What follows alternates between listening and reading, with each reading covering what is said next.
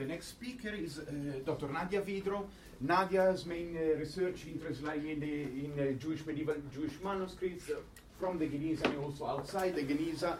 She has worked extensively on the history of Karaite tradition of biblical Hebrew grammars, and she has published two books on the topic. She has been a member of the Geniza Research Unit, and in that function we have also shared an office for some time. And now she's part of the ERC calendar team here at UCL, and she has been focuses on calendrical cycles in medieval and early modern Jewish manuscripts. The title of her talk today is Scientific and Popular Calendars in Medieval Jewish Sources. Nadia. Thank you very much. Before I even start, I must confess that my research area within our project is responsible for you coming here, and basically I'm very much hoping that you will help me with my questions that I wasn't able to answer myself with. Maybe parallels from various areas that you are studying, because many of my questions are not so much on calendar, but on the interaction between scientific culture and scientific elite and popular culture. I will start my talk with a Geniza fragment, which is an introduction to a work on calendar. Only the introduction has survived, we don't know the work. But in this introduction, the author talks about 3 levels of calendrical knowledge in the audience, in the potential audience of his book. And he talks about 3 levels. On the first level are people who have studied the calendar calculation extensively and can, as a result, work out the calendar from the first principles of calendar calculation without any help. On the second level are those who have studied the calendar calculation but haven't invested as much time and effort, so they can calculate and figure out the calendar for the years that they're interested in, but they will need some pre-calculated data which they can sort of combine, put together, and work out the calendar through a set of very, very simple arithmetical operations. And then on a third level are those people for whom even this simple arithmetical calculation will be too difficult, and what they need is a ready-made preset calendar that they can just use without thinking. And to a certain extent, it is all my talk will be about the interaction between the different people who find themselves on a different level of calendrical knowledge.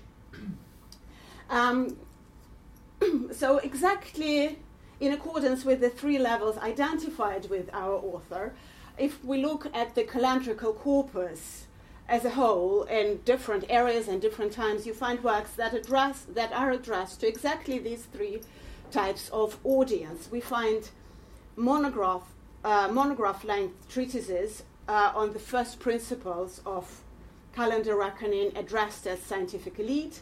We also find a plentitude of short calendar manuscripts, very often in liturgical and halachic works, which on 1 page or a few pages teach the basics of calendar calculations without going deep into details and arguments about why and why not. And they also very often present some pre-calculated data that people then can use to set the calendar for the years that they're interested in. And there's also a plentitude of ready-made calendar tables for a range of years. Whereas the short calendar manuals are most often anonymous and cannot be attributed to any particular authority, the monographs are, of course, authored by very often known scientists. So what we have in terms of calendar monographs are a number of texts from the 12th century composed by Abraham Barhia in northern France, and also by Jacob Bar Samson in northern France.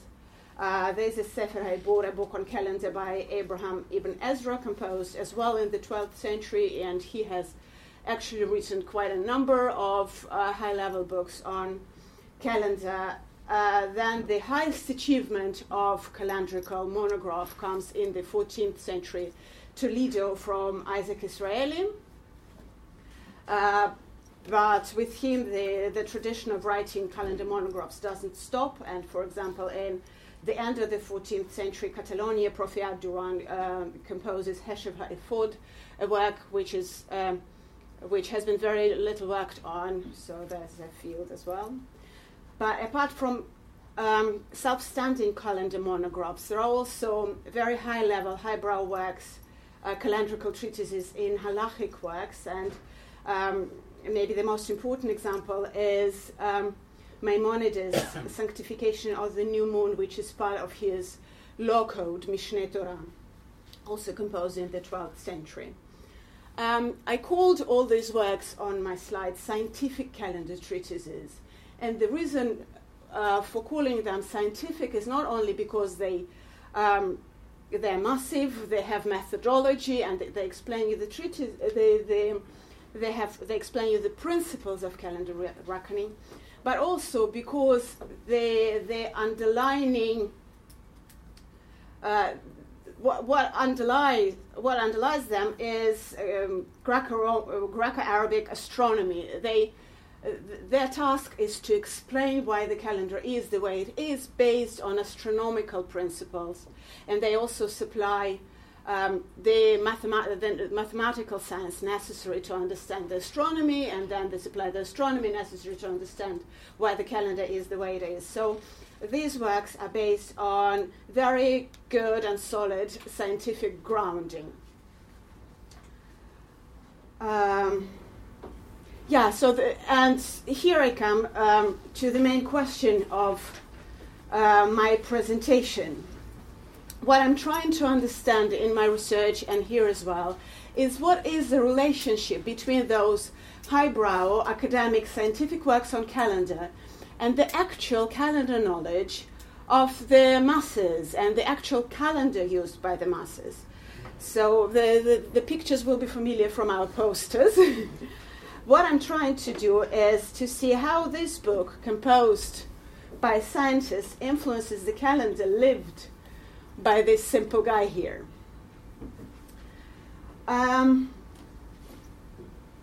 To do this, I will not so much look at the scientific works, but at the actual calendar tables that we find in practice, but to explain why those tables can tell us something about the relationship between the academic scientific works and the real-life calendar, I need to say a few words about the principles of calendar reckoning. So give you a very short calendar manual here.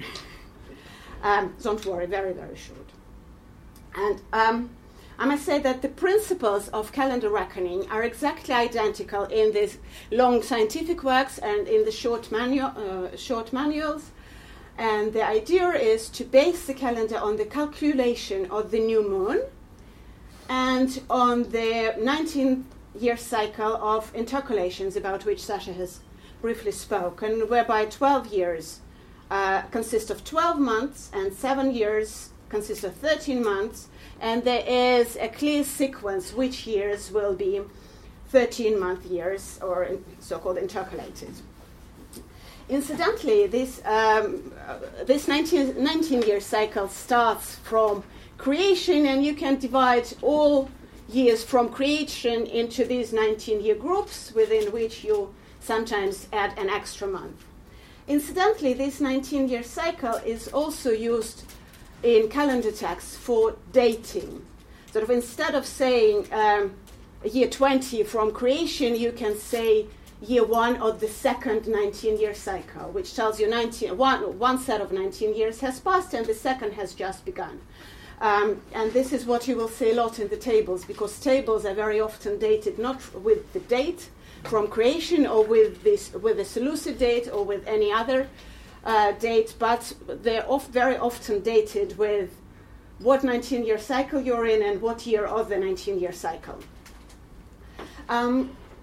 It is not a principle of the calendar reckoning to make the calendar non-cyclical, but this is the result of the rules of calendar. The standard Jewish calendar is not cyclical. It does form a cycle of about 700,000 years, which is not a practical cycle, so it is non-cyclical. Can you explain what you mean by that? What I mean by calendar cycle is if you calculate a calendar for a certain number of years, for year 1, year 2, year 3, year and so on, a calendar is cyclical if you can find a sequence, say of 10 years, after which this same sequence will repeat for the next 10 years. For example, if our year starts on a Monday and is so and so long, next year starts on a Wednesday and is so long, and next year starts on a Saturday and is so long, and the fourth year will again be like the first, and the fifth again like the second, and the sixth like the third. You can say the calendar is cyclical. This doesn't happen in the standard Jewish calendar unless you wait for about 700,000 years. So it doesn't really help you much to know there's this cyclicity period. As I said, these rules are in absolutely any text on the Jewish calendar. If they explain you how to calculate calendar, they'll use the same set of rules. But if you look at the actual calendar tables, they are of two different and incompatible sorts. What I mean by calendar table is a calendar for a range of years. Yeah. In the Middle Ages, usually you don't find a calendar for just 1 year, you find a calendar for a range of years. And there are lots of tables that are based on those rules described in the calendar manuals. They're based on calculation. They are calculated for the particular year, for some sort of particular range of years in which the scribe or whoever prepared the table was interested. And usually this range of years is not terribly long. They'll calculate for 2 19-year cycles, 3 19-year cycles, something like 60 years, for example. A calendar will cover something like 60 years. So that's one group of calendars. But there is also another group of calendars that is incompatible with the first group and largely incompatible with the rules of calendar described in calendar manuals. And these tables are based on the claim that Jewish calendar is actually reiterative, that it forms a cycle and repeats itself after a certain period of time, which we have just seen is not true in the standard Jewish calendar. These tables are for 247 years, and very, very often they have not been calculated for the particular 247 years that they say to cover, but they've been taken from an older table and recycled. Because if you say your calendar is a cycle, you don't really need to calculate for your particular years. You can take any old table and use it over and over again, just find where your dates fit in with the table, and then you can use it. You might say 247 years is a very strange number of years to cover in a calendar table. It isn't actually so strange if you think in 19-year cycles. 247 years are 13 19-year cycles. And in the context of these tables that claim that a calendar for 247 years is reiterative and can be reused again and again and again, they talk about 13 cycles that recur forever. If you've ever heard or seen something about this cycle in the secondary literature or in calendar or in catalogs of manuscripts, you'll probably have seen it under the name of Igul of Rav Nachshon Gaon, the cycle of Rav Nachshon Gaon, an attribution which I would say, is pseudo-historical. But I'll show you an example, then you'll understand more closely. So here is a table for 247 years, and the way it is structured is it covers 19-year cycles from the 19-year cycle, this particular one, 264, for example, 1976, and each line is one such 19-year cycle. If you count this, each 19 pieces of data in each line, and each piece of data describes a calendar for one particular year. And the way you use this calendar is you can use it as it is while you are somewhere within these original dates between 19-year cycle 264 and 276. But when this 19-year cycle is over, this particular manuscript instructs you, cycle 277 will be as it is written in the first line, 278 as it is written in the second line, and 279 as it is written in the third line. So it suggests you can just recycle it. The calendar will recur forever. And this is what these tables look like. We've just said that it is incompatible with the standard calendar because the standard is not reiterative, but nevertheless it is an extremely popular calendar. I think it originated in the 10th century, and they carry on with it all the way until the 19th century. Looking just at the Middle Ages plus the 16th century, I've discovered 250 manuscripts of it. In basically any geocultural area you take, they are found in Ashkenaz, in Sfarad, in Italy, in Yemen, in the entire Oriental area, Byzantium, wherever you look, this calendar is known. So here's the dilemma. Scientific works and any calendar manual says this is how calendar is calculated, and a large, very, very large group of calendar tables say no, the calendar will be this, and it is different from the calculation required by the rules. I would suggest to call this calendar table, the calendar cycle, a popular calendar. And here's why. First of all, it is a very long-term solution to calendar problems. Not only 247 years as such are a hugely long period of time. You can never outlive that. But you can also recycle the table forever. So that covers you basically for any period of, for any length of time that you might need a calendar for. Very, very little prior knowledge is required to use such table. The only thing you need to know is your date and how to convert your date into date expressed in 19-year cycles. So the only thing you need to know is how to put yourself into the right cell in this table. It is also not produced by calculation. It is produced by recycling in an old table, so you don't even need much knowledge to produce such a table. But what is perhaps more telling about its popular nature is that nowhere in the whole body of one should never say nowhere, but in all the manuscripts that all members of our team have looked at, there's never a justification and a defense of why this system should work. And there's never an explanation of how this table was put together in the first place. So the table is there, take it and use it, don't ask.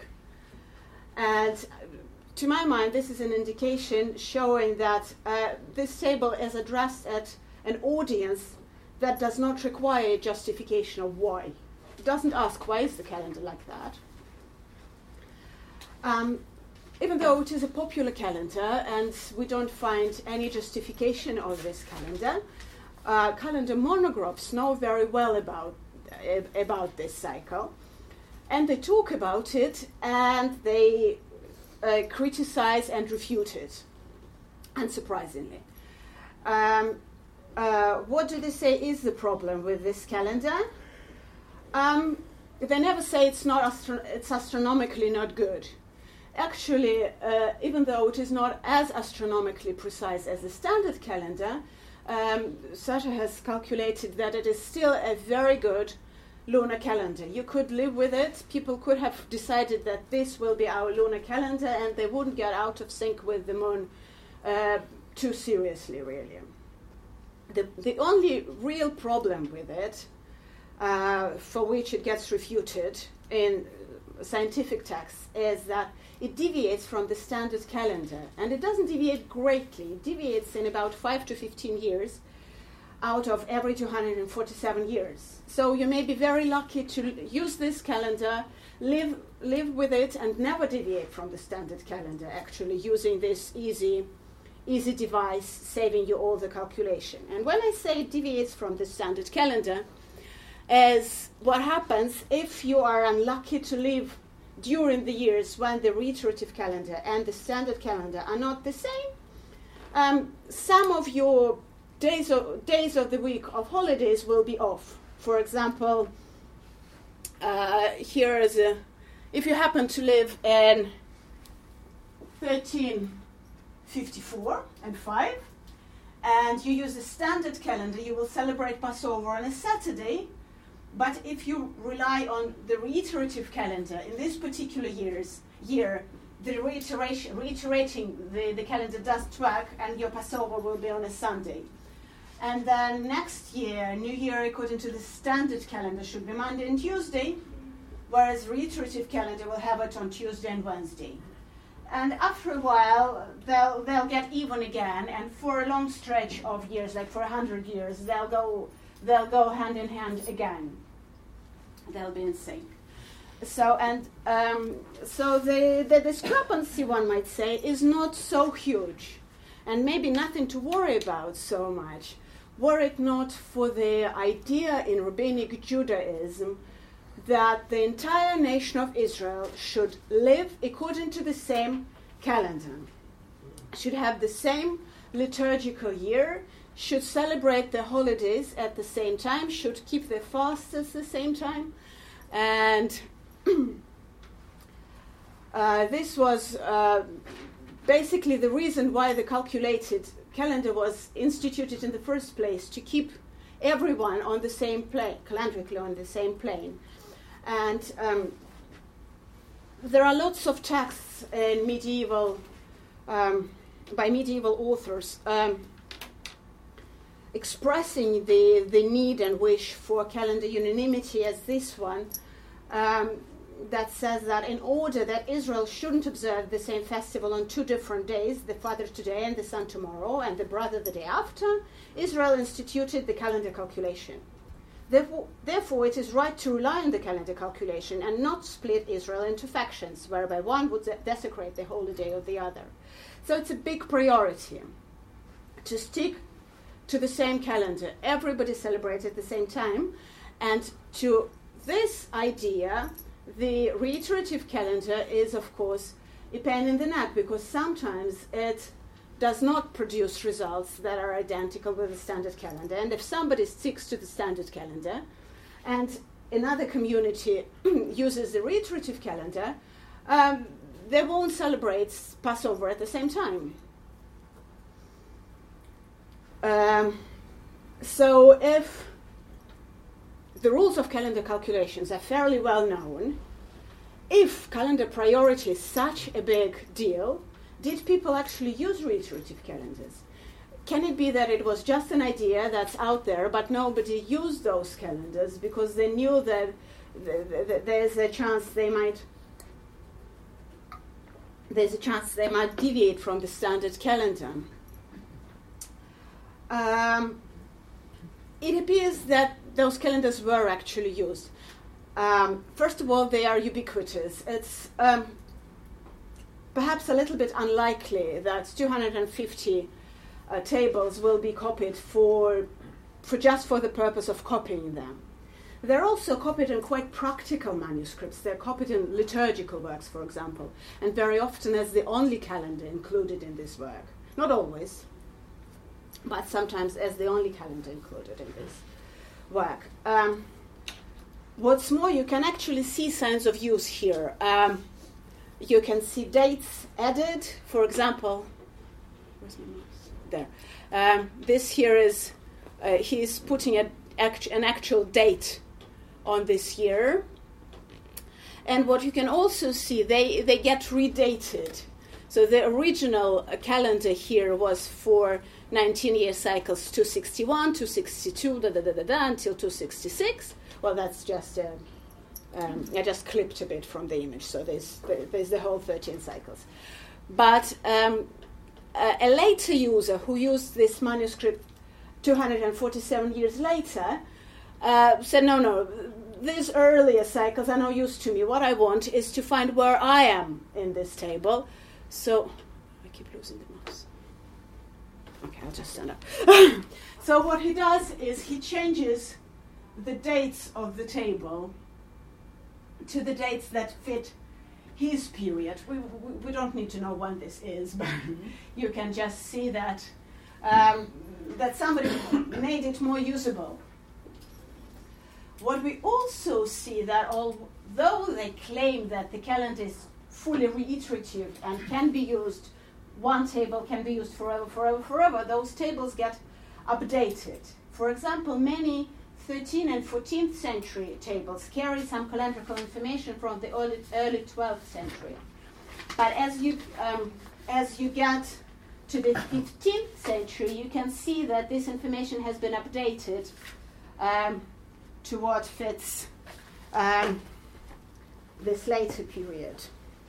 So I'm not sure they're updating it as a correction of this cyclical calendar. I'm thinking maybe they discovered there's some discrepancy with another calendar or with what was announced in the synagogue, or maybe they thought it's a scribal error. I'm not even sure they're correcting as in correcting an incorrect type of calendar. Maybe they're just correcting casually, sort of, not trying to bring them in.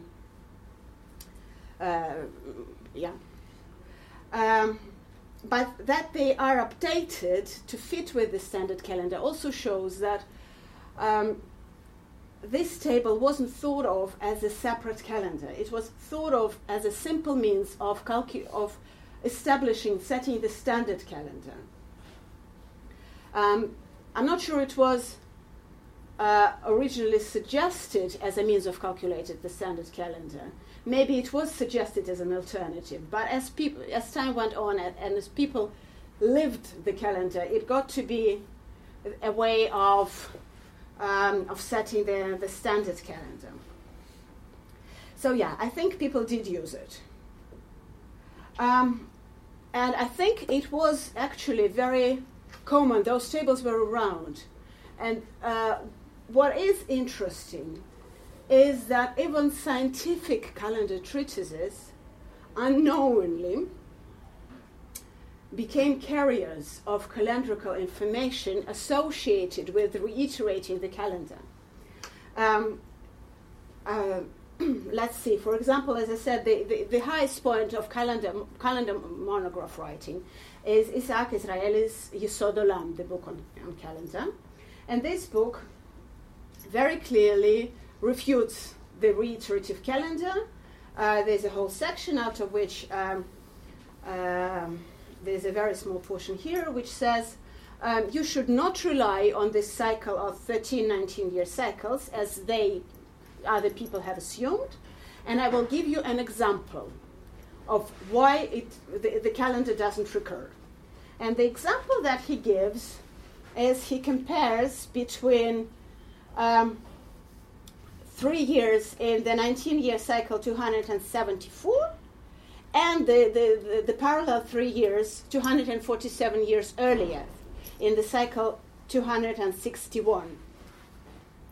And he says, see, look at the calendar for these years. It is not the same. The Passover is on Sunday or on Tuesday. The New Year is Tuesday, Thursday, and Passover again. So these years are out of sync. You can see very clearly that the calendar doesn't work. But at a certain point in his composition, Isaac Israeli has a very long table, a very long calendar table for a huge number of years. Not much more than 247. And what should you find in the line for the cycle 274, so the one that he discusses? He says the correct calendar for the cycle 274, this is what he gives us here, would be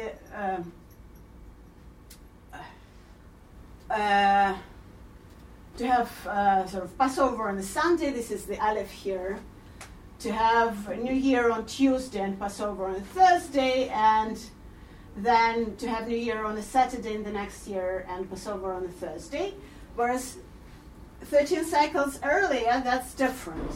But if you compare those signs that are used to formulate the calendar in such treatises with what is actually in the manuscript gives you this data for 261, pretending that's the correct data for 274. Even though in this same treatise, the author claims this is, here the calendar will be like that. So,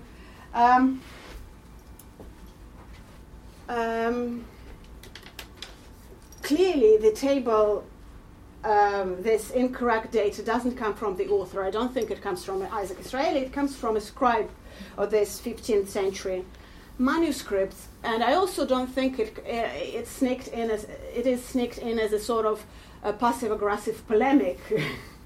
I believe maybe he has an exemplar without a calendar table or with some manuscript with a lacuna.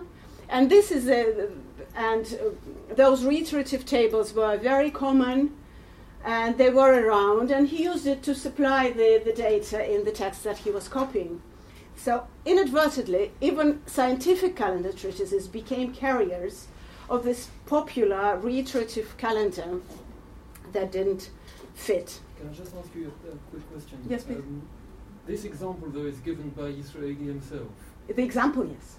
The example is? Yes. Now, the 2 years, the before and the after, you've got the two columns there, and the early one, which is cycle 261, year 9, Mm-hmm. that, I think, that goes back to the 12th century, is that right? This is 261. That's the late 12th century? Yeah, I think so, yes. End of 12th century? Yeah. So which is long before Israeli's period. Yes. And the next cycle is into the 15th century, then much later. Yeah. So why is he giving an example which is from long before, which involves 2 days, one long before his period and the other long after? Why can't he just give us something more contemporary to when he started? He doesn't have much choice there. The calendar differs.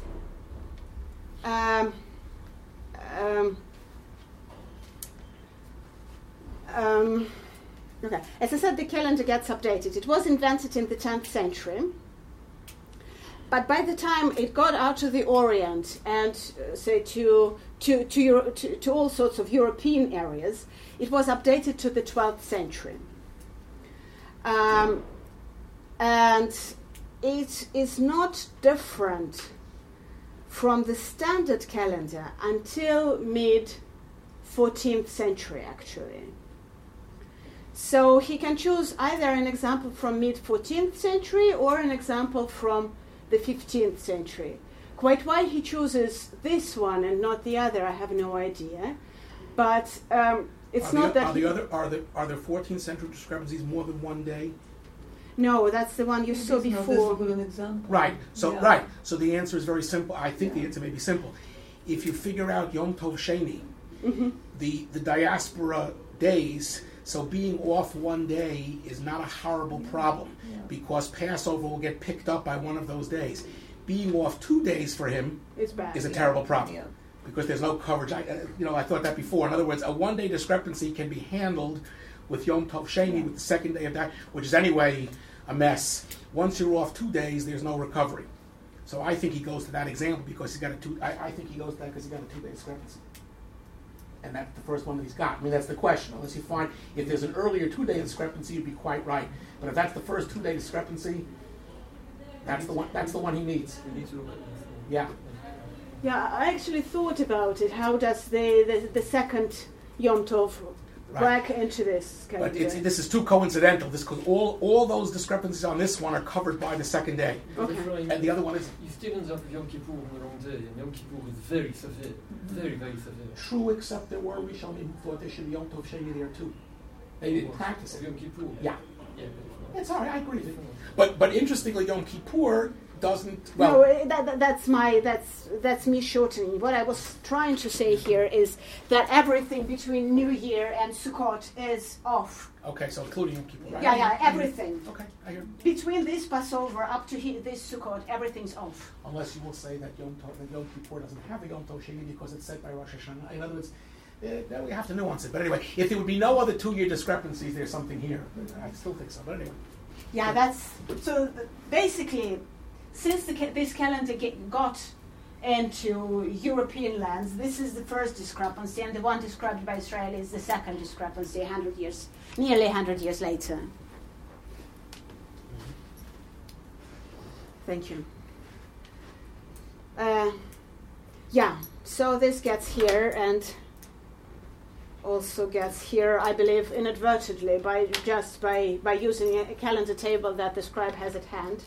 And the same happened. Gabriele, I'm not sure how much time I still have. You started half an hour later, so you would have up to 1 o'clock. Okay. If you happen to finish earlier. Okay, go ahead, okay, so we can thank you. use some more We time. could wrap it up if you can. No, no. We don't have to speak at the last speaker. Okay, so I was just saying that I don't think he did it on purpose. He did it inadvertently, and I have, I believe, another example of this happening in an Ashkenazi prayer book. A scribe copies a calendar and says explicitly that the 247-year cycle is inaccurate. He also says that you have to be extra specially careful when copying the calendar. He says, I have checked the calendar, I have made sure what the calendar I'm showing you is correct, and you need to take care not to make mistakes as you're copying this, because if you make mistakes, you will eat leavened bread on Passover, you will profane the Day of Atonement, it'll be very bad. And he says, after you've copied, check 2 times, check 3 times, extra special care. But what should there be? The calendar that he's copied carries a mistake because he's copying a recycled table. Even though he says, no, this cycle is no good, and he says you need to be extra special, the mistake is just there, but he doesn't know about it.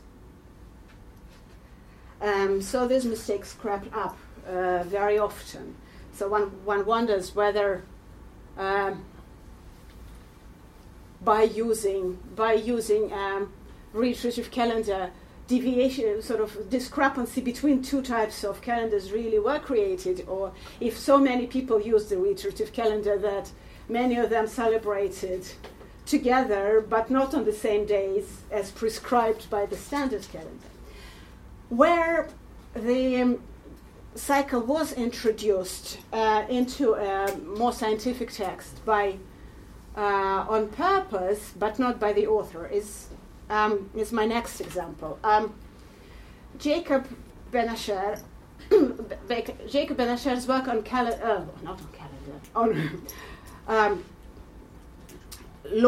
Jewish law compendium, Arba'at Turim, includes a section on calendar in his Tur Orach Chaim. It is a law compendium composed in the 14th century in Toledo and an extremely popular and influential work on Jewish law. The calendar treatise in this work is more on the side of short calendar manual of how to calculate the calendar than on the side of a scientific treatise. But still it describes of course it describes the standard rules of calendar reckoning. It doesn't say anything about reiterative calendar, and it supplies a table there a table that starts in the 19-year cycle 267, slightly before the time of composition, and goes until the end of the 6th millennium.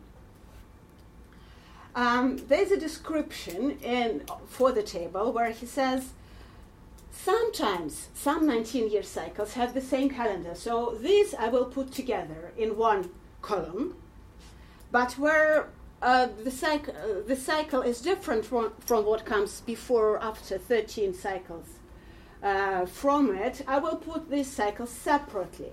So he has a table like this of 22 columns, and what is at the top here is slightly enlarged here. Can you see? I don't know. So, for example, cycles 267, 280, then 293, and 36 are the same, and he has them in the same first column. They're all 13 cycles apart because this is the only way. But the next cycle, 268, is different from what comes 13 cycles later in 281. And they come in two different columns, one here and one somewhere there. So he isn't making it a cycle, but he puts together what is correctly together, but he doesn't have a cycle as such. And although this table is not uniformly present in all the manuscripts, this is what is found in the majority of them, and this is what best fits his description. What do you see in the printed versions of Arba'at Urim? A cycle. A cycle where it works for 4 iterations of 19-year cycles, so all of them now have, this is what we had in the manuscript, 267, 280, 293, and 306. They have the same calendar, but the printed version also claims that all of them, all the 19-year cycles that are 13 years apart, will be identical. So a printer, for whatever reason, has turned the non-cyclical table into a cyclical table, printed it, and actually caused a lot of halachic controversy. How comes the author of Arba'at Urim tells us it's a cycle where it isn't a cycle? What does he want with it? Yeah, so sometimes the table got there on purpose, but not by the author of the more scientific work. So here is my dilemma. We have scientific treatises on one side of the scale and the reiterative calendar tables on the other side of the scale, and we see that scientific treatises very vigorously refute the calendar cycle, and the cycle just as vigorously continues to thrive. And my question is, why? And this is where I really need your input. Is it that the users and copies of the table are unaware of the cycle's inaccuracy? Is it that they are aware of the inaccuracy but unable to set calendar by calculation and say, well, that we'll have to make do with what we can use? Or is it that they actually prefer convenience over accuracy because it's much more convenient to use a table without calculating anything? I'll say right now that I don't know the answer. I have maybe some ideas that I might share with you, but please contribute after I finish.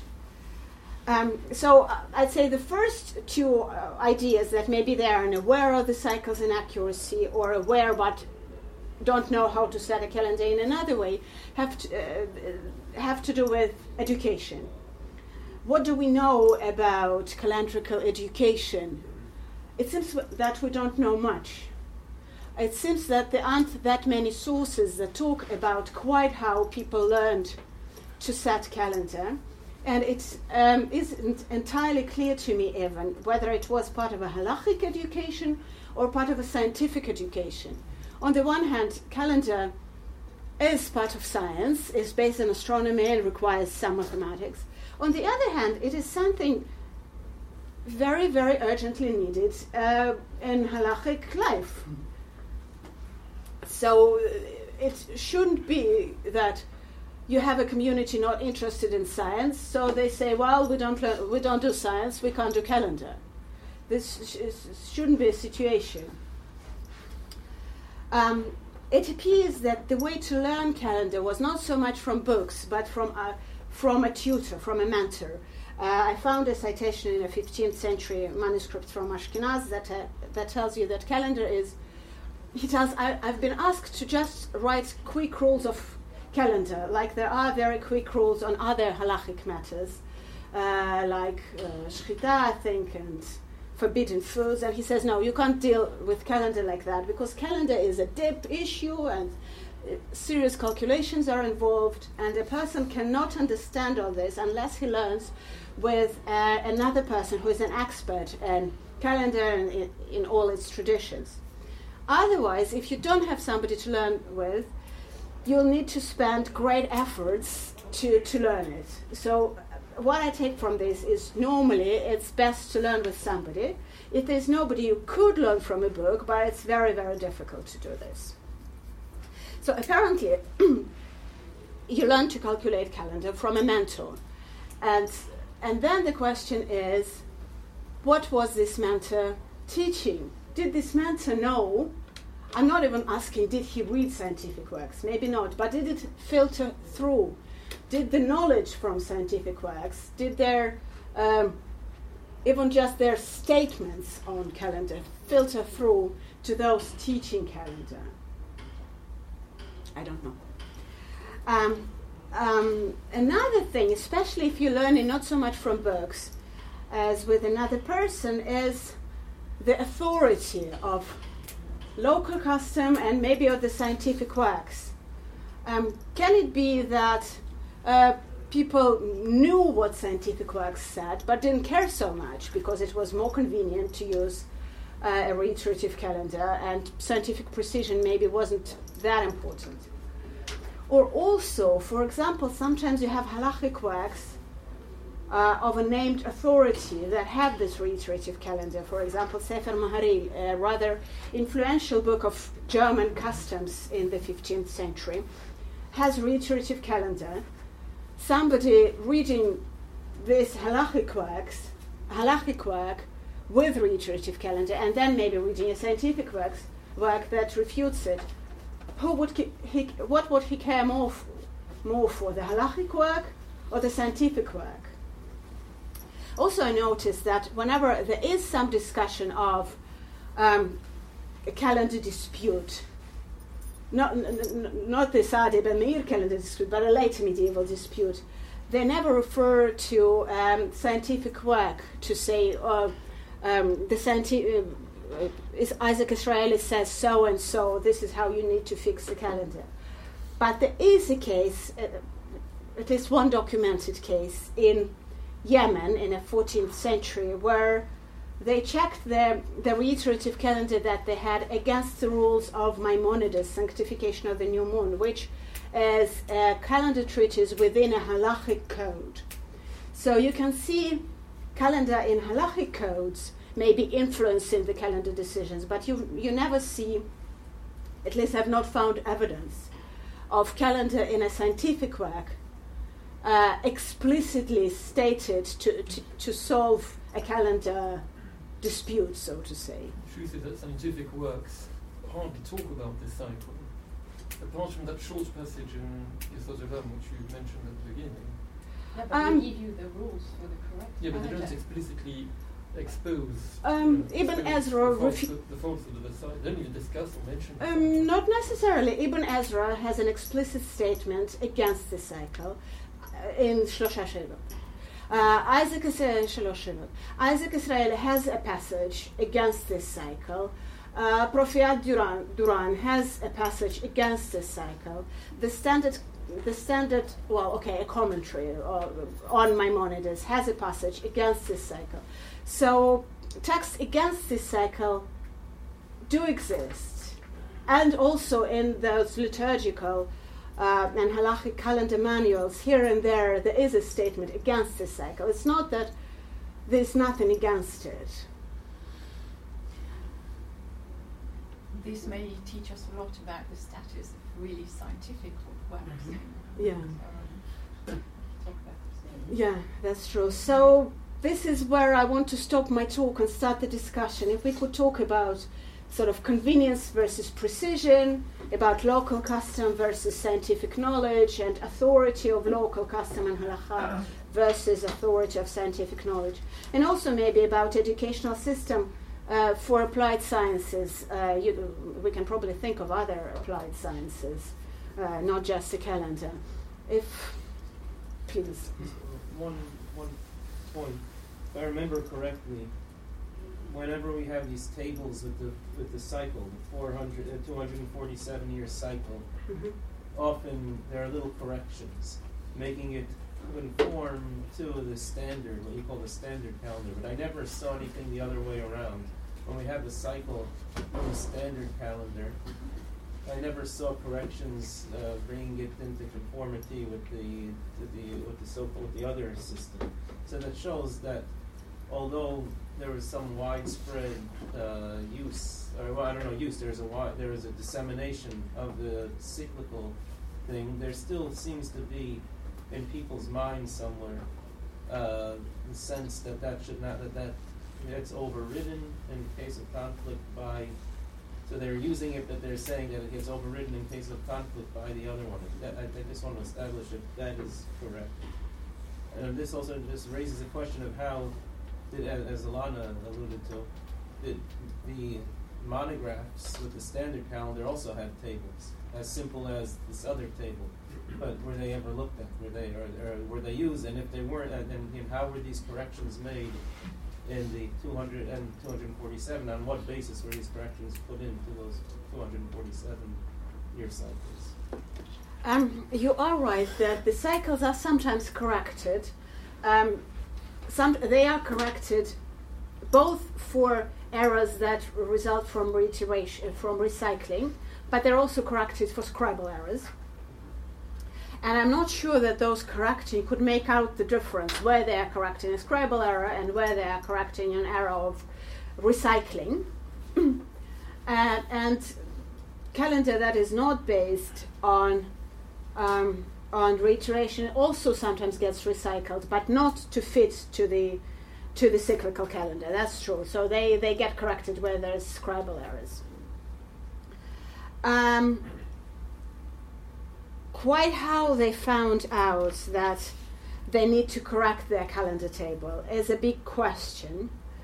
So in this case of a controversy in Yemen, they say some of our wise men checked the calendar against the rules of sanctification of the new moon, and they found there is a discrepancy, and there was a big controversy which calendar is right, and in the end Maimonides won. When was that? That's in the 14th century. This is actually when the first discrepancy happened since the introduction of the reiterative calendar. Also in the 15th century, I believe there is a printed work where somebody says, I think what he had in front of himself is a table similar to this, because at least the coverage of years is similar to this, and another table, and he compared them and said, well, they're different.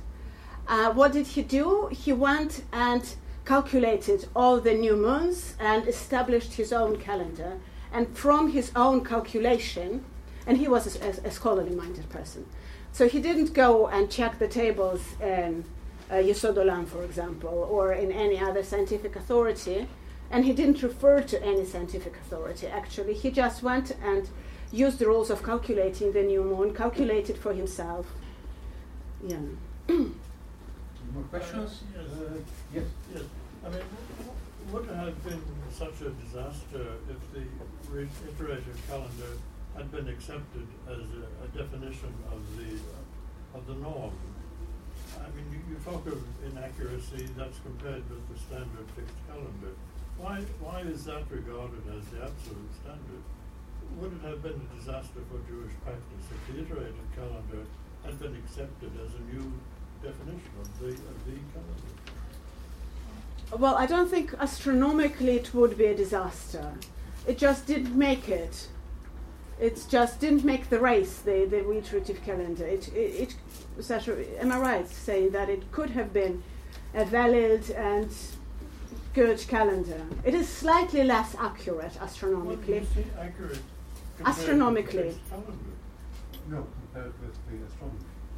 Astronomically, it's slightly less. Actually corresponds with So the rabbinic calendar is calculation of the Molat's calculation is slightly excessive, and the value which is used for the Molat is slightly excessive. And this cycle would imply an even more excessive value for the lunation, but it's a very minor difference. I mean, the fixed calendar does not use an astronomically precise length for the lunation. It's not scientifically perfect either. That's what I'm saying. The existing one is slightly excessive. And the use of this table, this reiterative calendar, would be even more excessive. But even then, the margins are not great. And as Nadia said, it would be reasonably accurate to read the calendar all the same.